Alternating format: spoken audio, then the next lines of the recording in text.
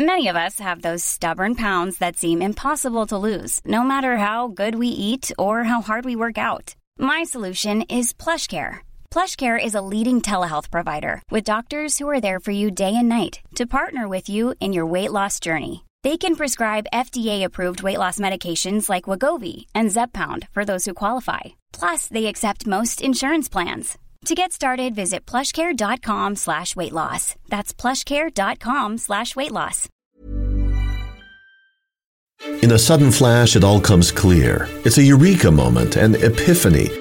Hi, I'm Marcus Smith, host of the Constant Wonder podcast. The world offers marvel, meaning, and mystery around every single corner.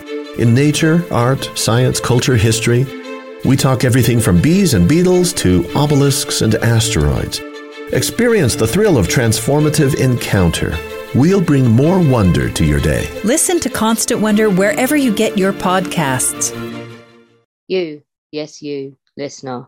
Did you know that everybody at History Hack works for free? And as much fun as that is, it would be great if we could garner just a little bit of support for all of the time and effort that goes into producing the show. I have a cat that needs food. Zach has Airfix models to buy. And Boney likes books. So if you can chuck us a couple of quid as a one-off via Ko-fi or subscribe to Patreon, we would much appreciate it. Thank you.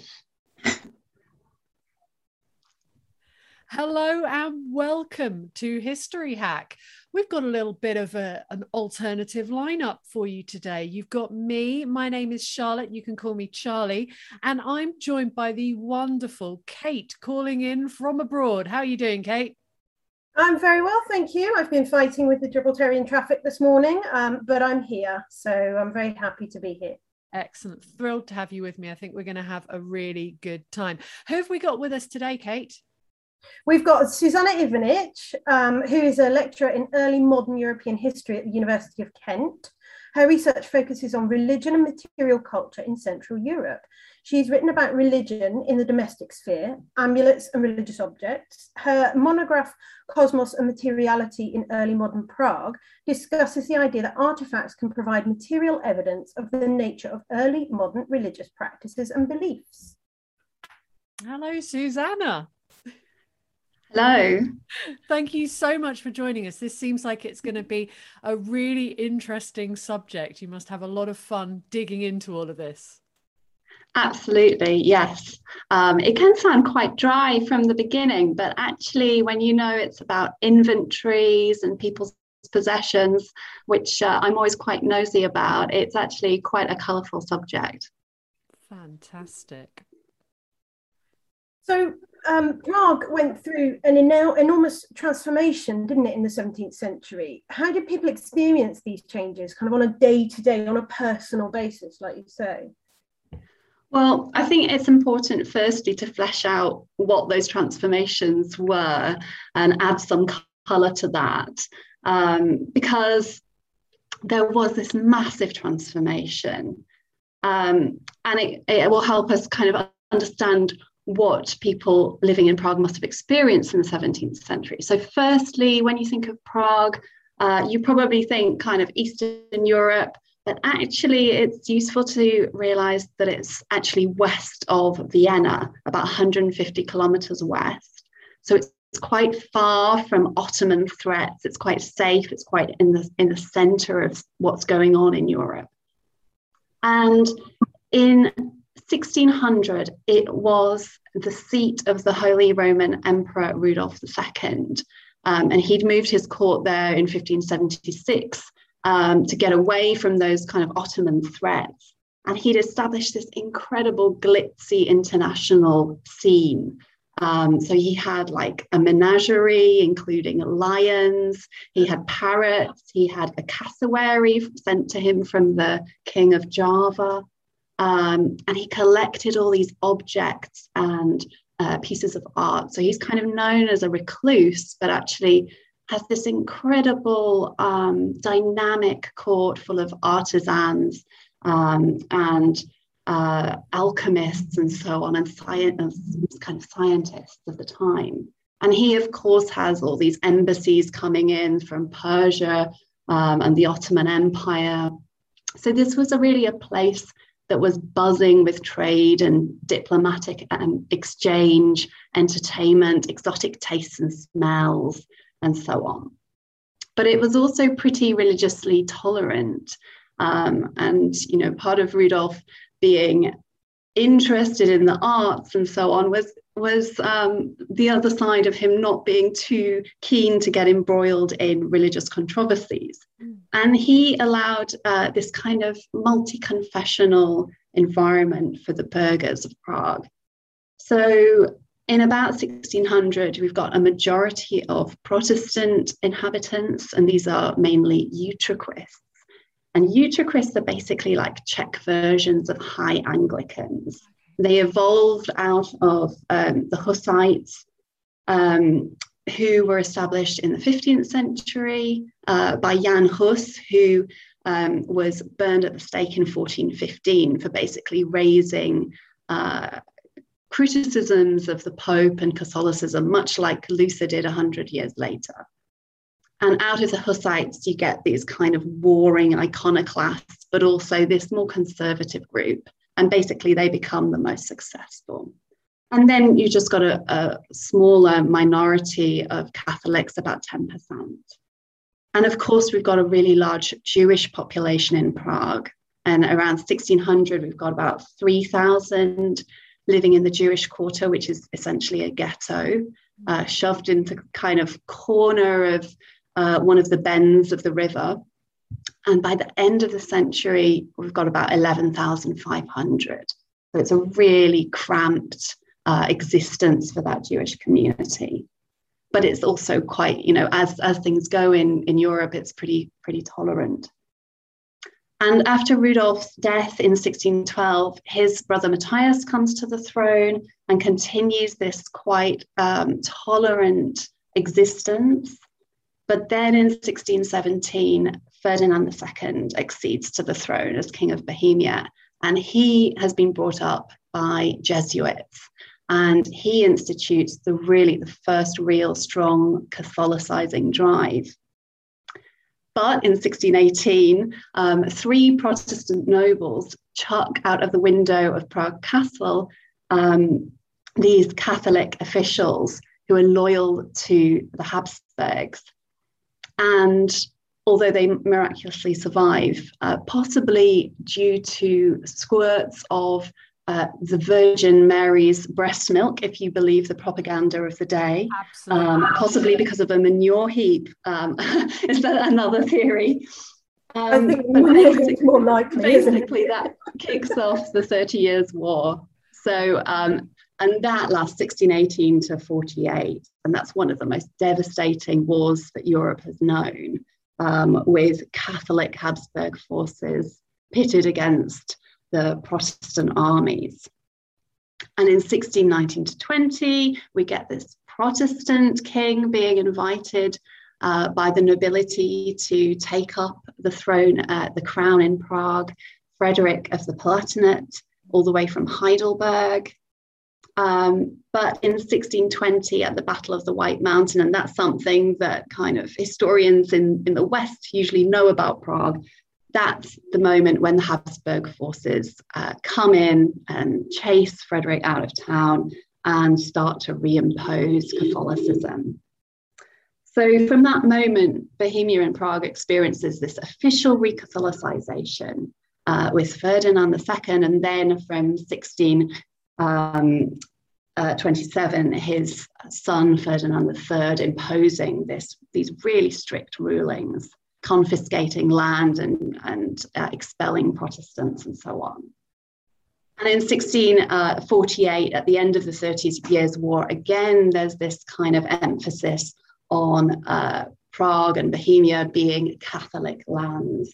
So the Protestant challengers had been defeated, although actually in 1648, Swedish Protestant troops are still in Prague, looting remnants of Rudolf's collection from, half a century earlier. So, this is incredible stuff that's happening.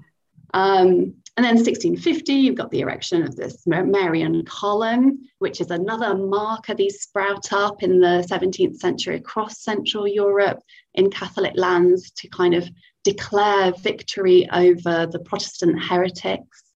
And then by the 18th century, there are accounts, for example, from visitors to Prague who comment on the incredible Catholic spirituality of the inhabitants, who are, for example, bow down to every statue that they see. So that's a real gallop through the 17th century. And you can see this transformation. But, how is it experienced? That's the question here. Surely everyone noticed those huge confessional pendulum swings. But on another level, did the battles and power struggles that concerned those elites of Europe fundamentally change the way people engaged with religion and belief and beliefs about their environment in a sort of everyday way? And that's my interest exactly about how beliefs interact with the material world around people and the cosmos at large. And cosmos here is the definition of it, a kind of loose system of correspondences between material and divine within the entire physical and spiritual universe. And this is something that is really not easily accessible in the archives. Okay, so to get at that question, it's necessary to kind of get away from the texts and treaties that are the standard of historical research, because that's where the church authorities, of course, lay down the official record and what they want people to believe, and not necessarily what they did believe. So I think the strategy here is then to look at what people did in the everyday, and the best record for that, for those that didn't write down what they believe in autobiographies, which of course are very rare in this period and quite limited to literate communities, is to look at objects and what people use in their kind of devotional practice in the home and away from the church. And for this, it's fantastic because we have museums and there are quite a lot of things that survive. There's not masses and masses, but some which kind of give us these little windows into that experience.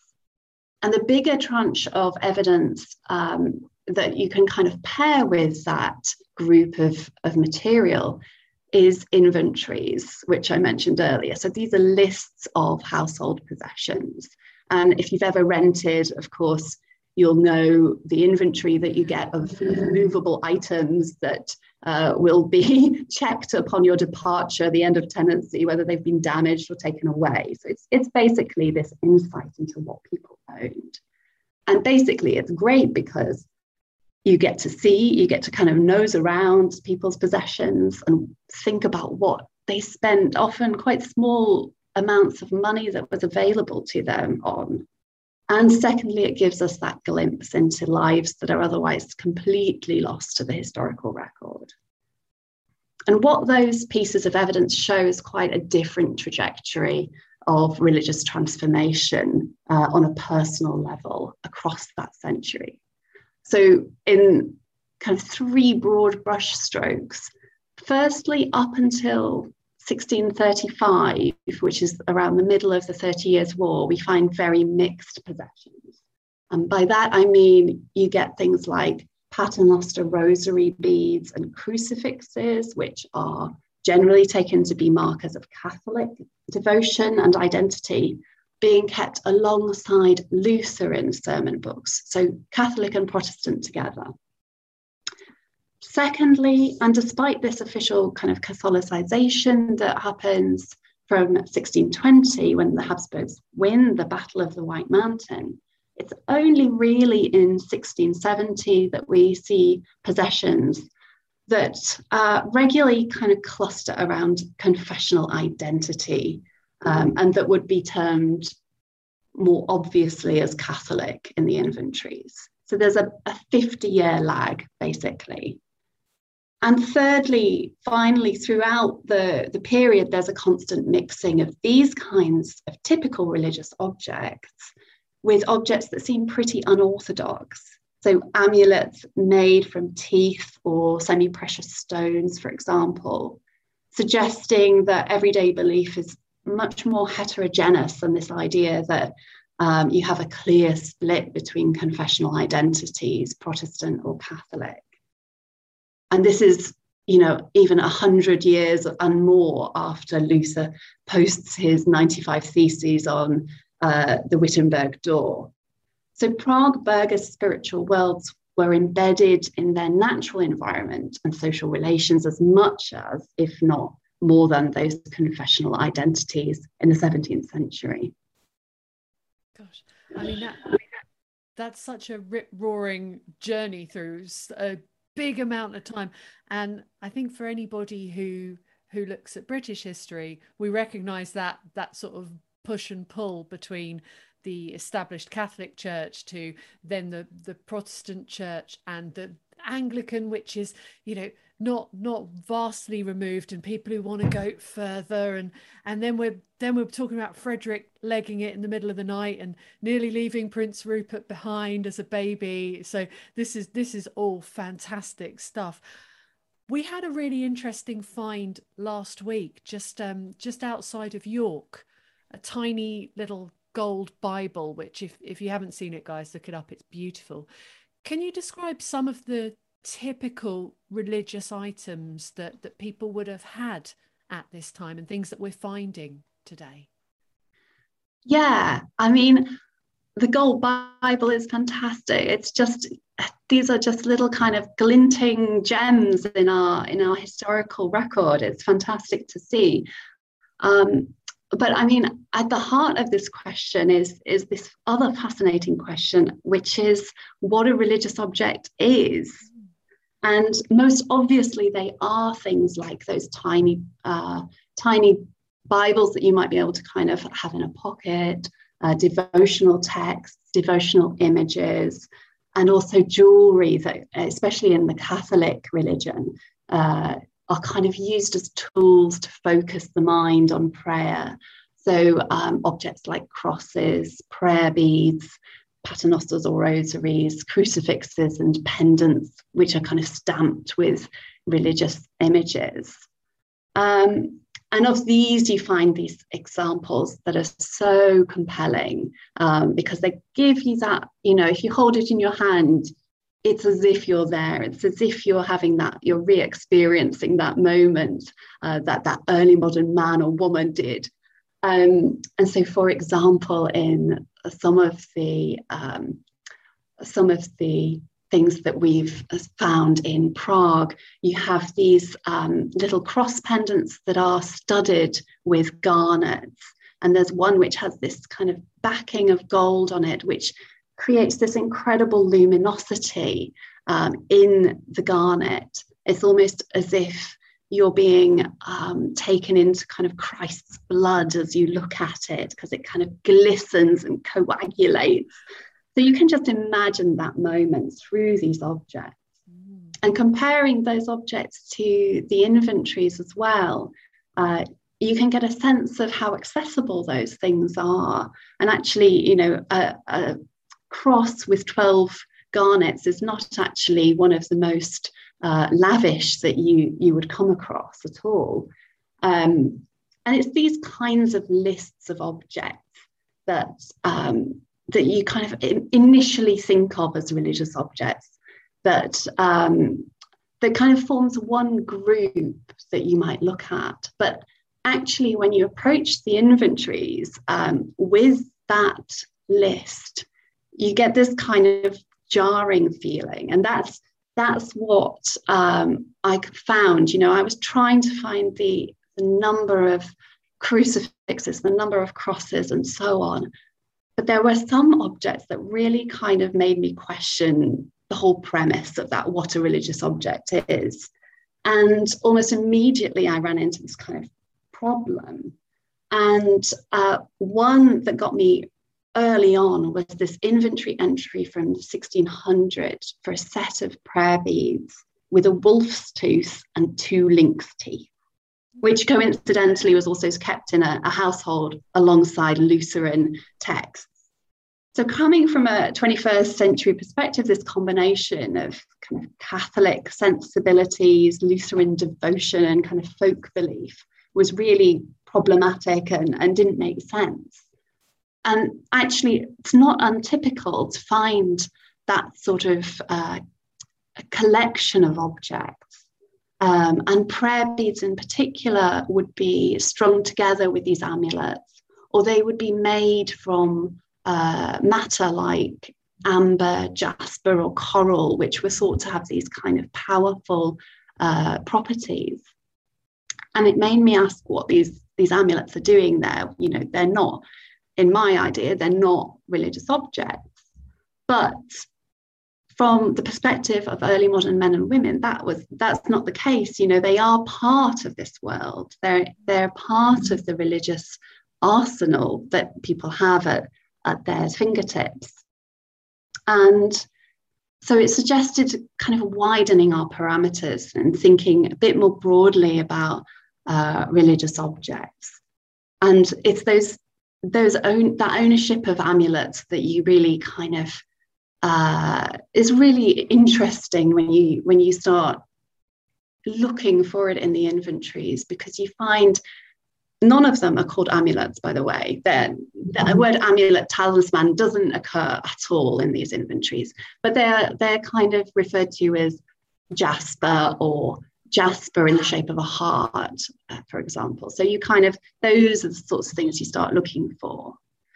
And you can see that they were as important to people as the kind of paternosters in terms of engaging with belief and power and the ability to make things happen in this world. You know, a prayer to God for kind of protection, but also wearing an amulet against lightning, for example, with just one of many, many strategies people had.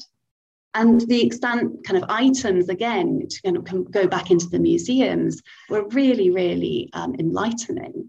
So in museums, you've got hundreds and hundreds of these amulets in storage.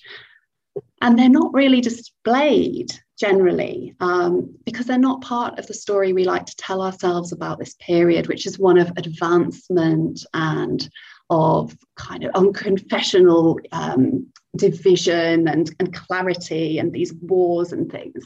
But actually, they're an essential part of people's daily lives. And so, that, for example, there's one little malachite heart, which is just a tiny, tiny, offcut almost. It's a 1 centimeter tiny, not even very bright bit of green stone, encased in a silver, and again, not a high quality setting. And on the back, it's stamped with a heart. And through it, you can see the malachite. So you kind of think, well, if that's worn on the body, there's this kind of idea that your skin can touch the malachite and perhaps get even greater effect from this stone. So you have all this range of religious objects in the 17th century, but I'm kind of argued that we need to kind of push it a bit further. We need to include these types of things as well. Yeah, it sounds like there was a huge range from the obvious kind of religious imagery on objects right through to kind of natural objects. How much would things differ between sort of, because a lot of what you've described sounds hugely expensive. Would poor people have had objects as well? I mean, would they have had similar things, or would it have been very different what the poorer people in society had compared with what the most wealthy people had? Ready to pop the question? The jewelers at BlueNile.com have got sparkle down to a science with beautiful lab-grown diamonds worthy of your most brilliant moments. Their lab-grown diamonds are independently graded and guaranteed identical to natural diamonds, and they're ready to ship to your door. Go to BlueNile.com and use promo code LISTEN to get $50 off your purchase of $500 or more. That's code LISTEN at BlueNile.com for $50 off. BlueNile.com, code LISTEN. Quality sleep is essential. That's why the Sleep Number Smart Bed is designed for your ever-evolving sleep needs. Need a bed that's firmer or softer on either side? helps you sleep at a comfortable temperature? Sleep Number Smart Beds let you individualize your comfort so you sleep better together. J.D. Power ranks Sleep Number number 1 in customer satisfaction with mattresses purchased in-store. And now, save 50% on the Sleep Number Limited Edition Smart Bed for a limited time. For J.D. Power 2023 award information, visit jdpower.com/awards. Only at a Sleep Number store or sleepnumber.com. Yeah, I mean, you do see this great range, and it reflects what you might think, that for the poorer inventories, you can see either no religious objects at all, and then you can see on the other hand the kind of great private chapels of the most wealthy. But archaeology helps us here as well, because you see these finds of bone dies for prayer beads, so prayer beads that would have been made out of bone, and you don't usually get those listed in inventories, and wooden objects as well tend not to be so common in the inventory. So there's probably a whole load of objects that are a bit missing to our historical eye. But to kind of give a sense of the costing, a jasper heart in a silver mount in the 17th century cost about 20 kreuzer, and a pair of leather shoes might cost about 35. So if you had a bit of money, you might be able to say, well, actually, this is what I deem a priority. So it was quite accessible, but you're right, the poorest level is much harder to gain evidence about. Yeah, it's certainly more accessible than I would have expected, for sure. Yeah.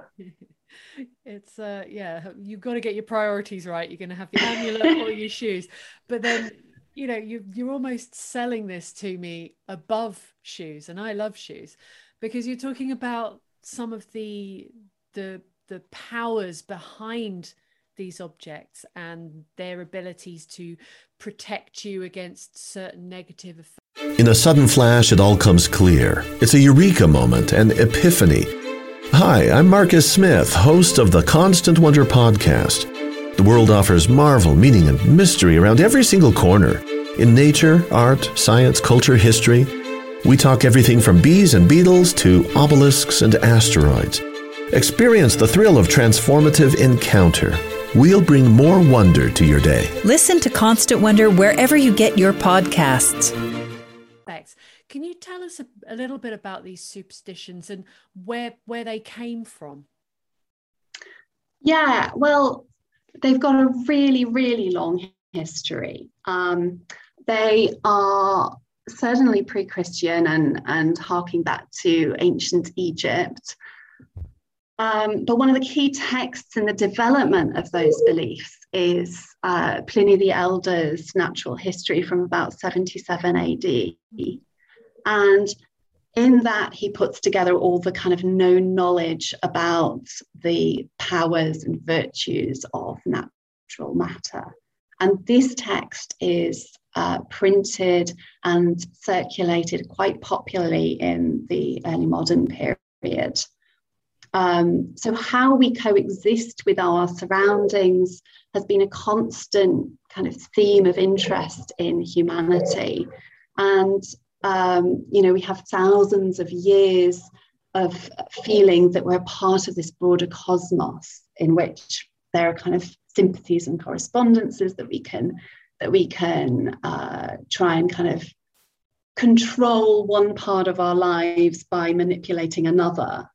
And it's also at the beginning of this period in the early 16th century that Paracelsus formulates this further by kind of defining the microcosm of the human body and the macrocosm of the universe. So this idea that we often have of this period as being one of disenchantment is really erroneous. It was set forward by Weber that we've got this increase in rational thinking that's kind of led by Protestants. But actually, when you look at the 17th century evidence of what people were doing and believing and even writing about, disenchantment is really a kind of a touchstone for daily life. Okay, so what effect did the progression of scientific research have on kind of the significance of these objects? Did people's views change? Did they change the way they valued these items? Well, I mean, science is a really problematic term for this period, and it's essentially anachronistic. So we should really be talking about natural philosophy and natural philosophers. But I think we all agree that there's this kind of massive advancement in knowledge about nature, but it's something that's still completely intertwined with ideas about natural material having these specific virtues and powers. So part of the story of that advancement is that people were really starting to engage with nature and manipulate it in kind of more and more advanced ways that were kind of privileged almost to religion. So being able to manipulate nature, to do experiments on it, to make objects out of it, including artisans, were quite close to God, because that, nature was set in motion by God. Nature was created by God. So your ability to kind of engage in it as a natural philosopher was part of a kind of religious realm. And this includes, I'm mentioning it, artisans who, for example, make these life casts out of lizards and so on to kind of stick on writing cabinets and inkwells and stuff like that. Because you think about it, actually doing a life cast out of a lizard is quite tricky. So, you have to have understanding and knowledge about how to keep these animals alive, how not to kind of lop off one of their claws before it comes to putting them in their kind of furnace. So, you really have to know about nature. So experiments and writing about methods and recipes and so on is all connected with God's world in this way. So actually seeking to understand nature is this very elevated and godly job. And while the byproduct of all that advancement is the kind of roots of what we know of as science, in the 17th century, it doesn't really change those beliefs. It rather kind of seeks to interrogate them. And you get things also like in inventories, again, you can find this, apothecaries who own like agate pendants, or surgeons who own crystals alongside all of their kind of cranial saws and things like that.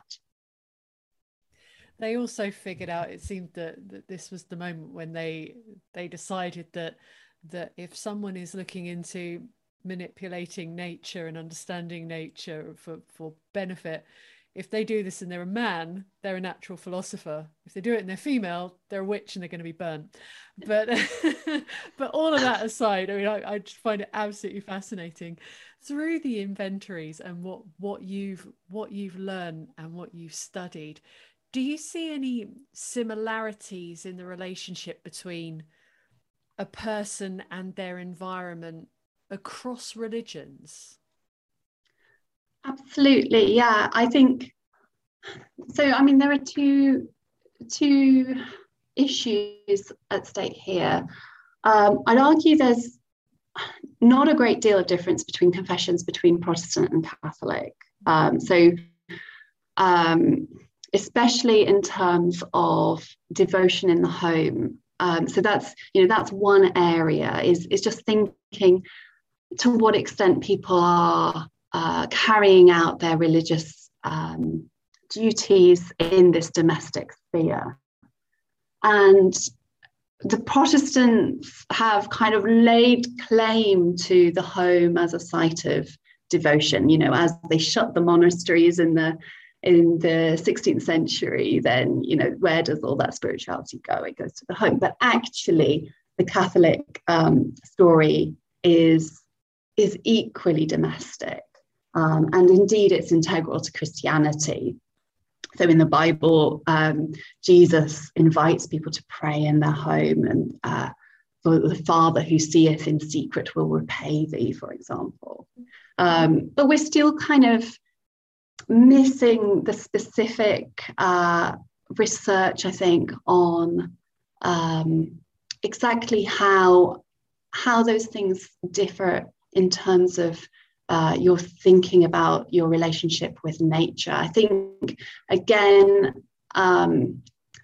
you know, it's been suggested that disenchantment is a particularly Protestant rational thing, and Catholics are particularly superstitious, but it really doesn't appear to be like that at all. You know, there's at least we need to nuance that far more.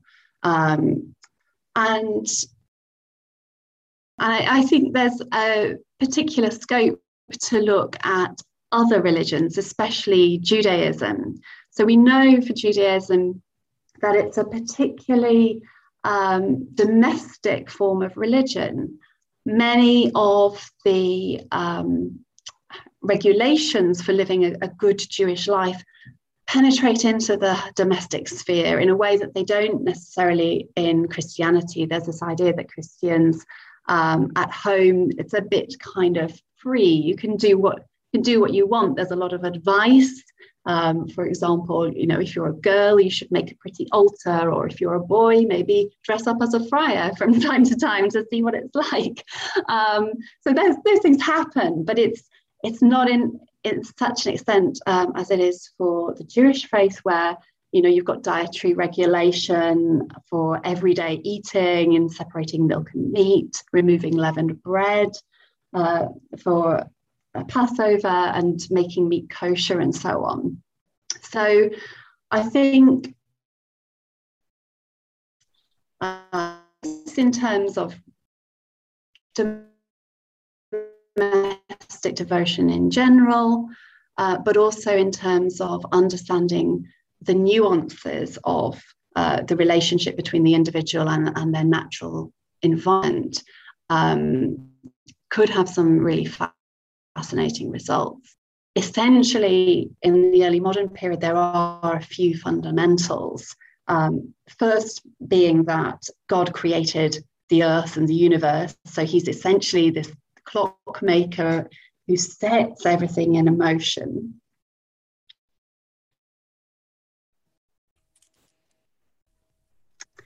Secondly so in the great chain of being, you've got God at the top, angels, humans, animals, plants, and minerals. And all religions kind of essentially map onto that.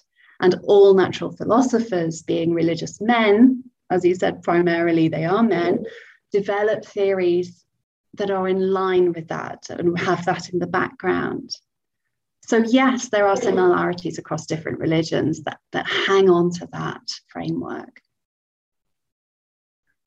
You've mentioned some sort of in terms of objects and crystals, and also in terms of sort of the broader belief and day-to-day kind of habits of people, I suppose. So how does this relate to the present day? Do we see any of these kind of objects or any of these activities coming through and still taking place today? Absolutely. I mean, it always surprises me that when you mention amulets, you know, somebody at the end of a seminar will be like, oh, by the way, I have this amulet that I keep in my bag. I don't really believe it, but and it's usually got that caveat on the end, which is really quite telling. But there is the massive engagement with that spiritual sphere. I mean, if it's not an amulet in terms of a piece of kind of natural semi-precious stone, it's a lucky charm or a piece of clothing or something like that. And also, you know, with regards to parenting. So, I mean, pregnancy and childcare are two of the biggest areas in which amulets were kind of devoted to protecting those realms. And again, amber teething necklaces are all the rage at the moment amongst mothers and fathers, you know, trying to kind of stop this terrible terror of a teething child. But also in terms of, you know, the pandemic now, there have been quite a few examples of people trying to kind of suggest that amulets might hold off COVID. So, for example, there was this retracted piece of research that kind of suggested that a jade amulet might have some sort of magnetic counter effect. And another one was a jeweler who produced this coronavirus-shaped silver pendant. Was trying to sell it on the back of it potentially having this kind of talismanic effect.